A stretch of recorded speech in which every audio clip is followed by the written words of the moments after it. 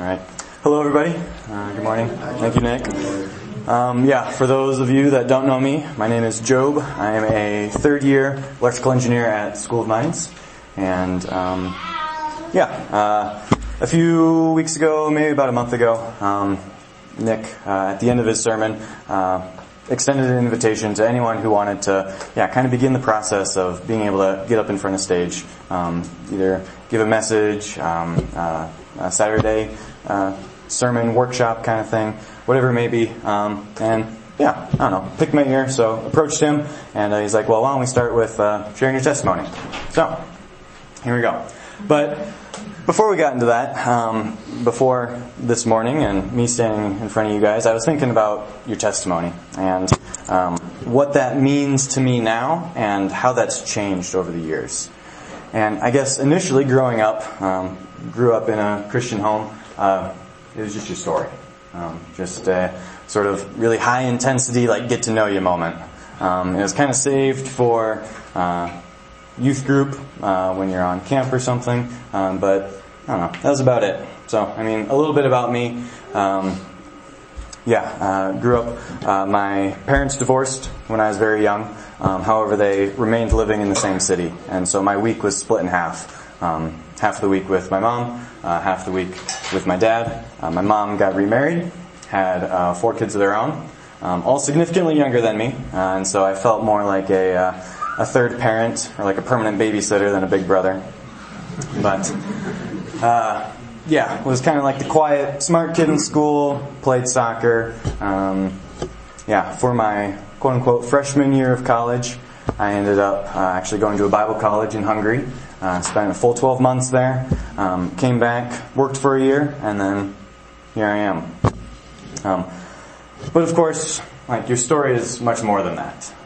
And growing up, being a Christian, you kind of just focus on when you accepted Christ. And so, my mom was a believer growing up, and so I prayed the prayer when I was 3 and kind of grew into my faith. But I don't know, that's kind of a boring story.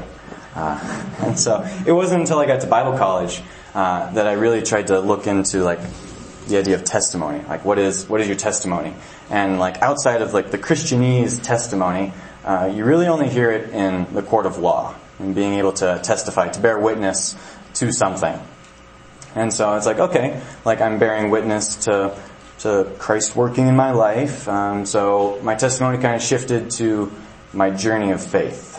And so while yes, I did pray the prayer when I was 3 and grew up going to church with my mom and my stepdad.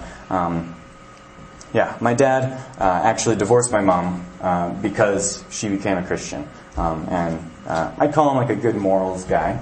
Wants to do the right thing, wants to be a good person, but just radical Christian living just wasn't for him. And so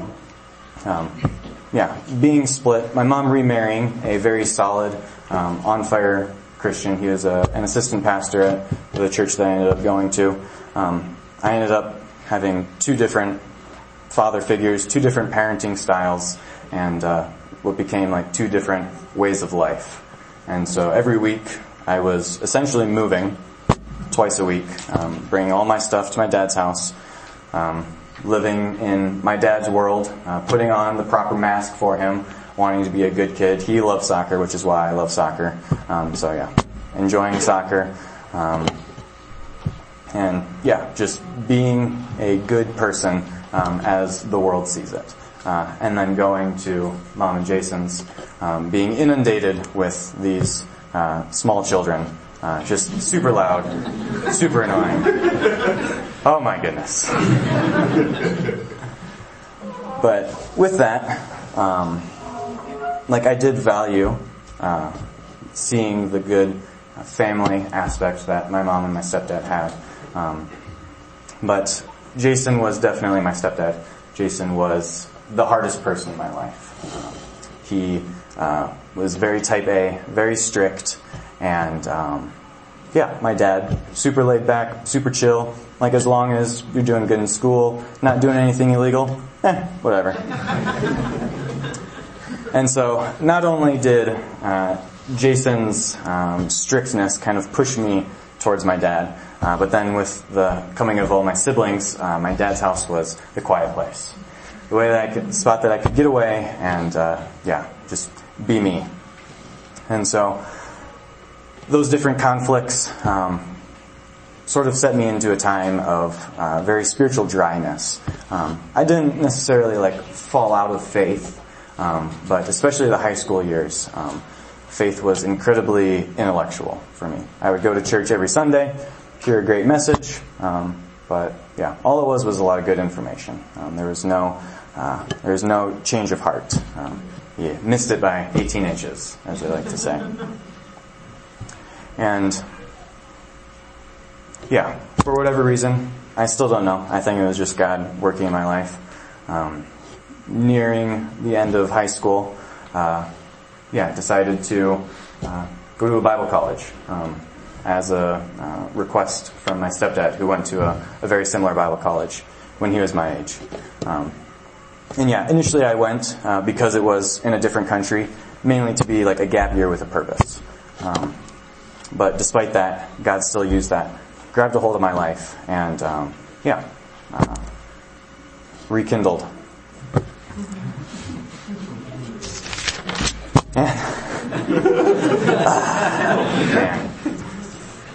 Anyways, so it's like, all right, you have your journey of faith. But it wasn't until this summer that I realized that your testimony, it's even more than just your journey, where you started and where you are now. It is truly a testament to God's work in your life. And being able to look back at your life, where everything that you have gone through, and being able to see God through all of that. And along with that, being able to realize that your testimony, it's meant to be a tool for evangelism. In 2 Thessalonians 1 verse 10,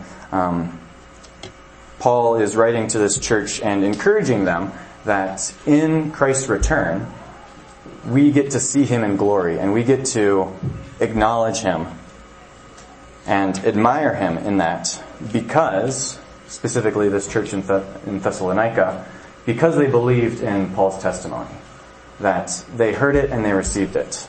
And because of that, they can have security in Christ.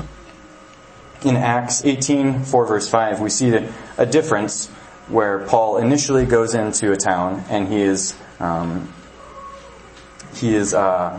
reasoning with the Jews every Sabbath.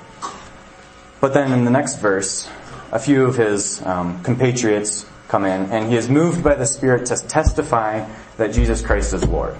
And so there is a very distinct difference, I think, that we see between merely what we would consider evangelizing, reasoning, just telling people about Jesus, and truly being moved by the Spirit to testify through our testimony in what Christ has done for us and what He can do for them. In the Psalms, we see countless times where David says, I will declare your mighty works. And that he was a recipient of so many blessings from God. Going through 2 Samuel, just seeing how God was continually with him, and that he was victorious in all of his endeavors. And that, that David would just turn around and say, none of this is me. This is all you, God. It's nothing that I did. In 1 John, we see an introduction that very closely foils the introduction to the Gospel of John. That which was from the beginning, which we have heard, which we have seen with our eyes, which we have looked upon and our hands have handled, concerning the word of life. The life was manifested, and we have seen and bear witness, and declare to you that eternal life, which was with the Father and was manifested to us. So being able to, in John's case, see the literal Christ, the man in the flesh, and all of the mighty works that he did. Though we don't have the physical Christ with us, we do have His Holy Spirit, and we can look back and we can see everything that Christ has done in and through our lives, and we can testify that to others. so that they too can share in this eternal life. In the book of Acts, we see a number of times men like Peter, Stephen, Paul, standing before rulers, judges, kings, and what do? They just tell their story. And in Hebrew tradition, your story includes the story of all of your fathers and your father's fathers. And so they ended up getting quite the history lesson. But with that, it always ended with Christ's return, Christ's finished work, and boldly proclaiming that finished work to whoever was around here. And so today, I would like to boldly proclaim Christ's completed work in my life. That looking back, like the only consistent thing that I saw was inconsistency. That, twice a week, my entire worldview would have to change. And that even expanded to having a different mass between my two families, to having a different mass for people at school, at church, at soccer, different friend groups, whatever it may be. And despite that God so loved the world that He sent His only Son, that whoever would believe in Him would not perish. But that love is demonstrated in that while I was still a sinner, while I was so intellectually against God, that Christ still died for me. And what manner of love Christ has for us, that we should be called children of God. And so we are. And so today I would ask you guys, take a serious look at your life.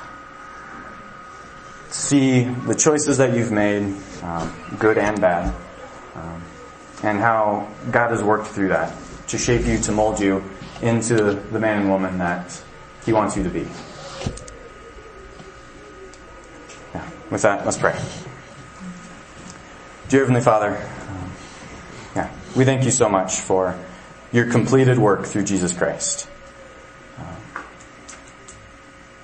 We are just baffled every single day at the fact that, you would choose us, people who have not done anything for you and are incapable of doing anything for you. But despite that, you chose to, reach out your hand and offer us the free gift of eternal life through Christ Jesus. And so I pray that as we go from here, that we would continually be reminded of the completed work that is Jesus Christ, but the continual work that is our sanctification as we continue to grow and know you more and more. As you continue to transform our hearts and our minds to be more like you, that we can go and boldly proclaim that work to those who desperately need you, Lord. Again, we just thank you so much, and we praise your name.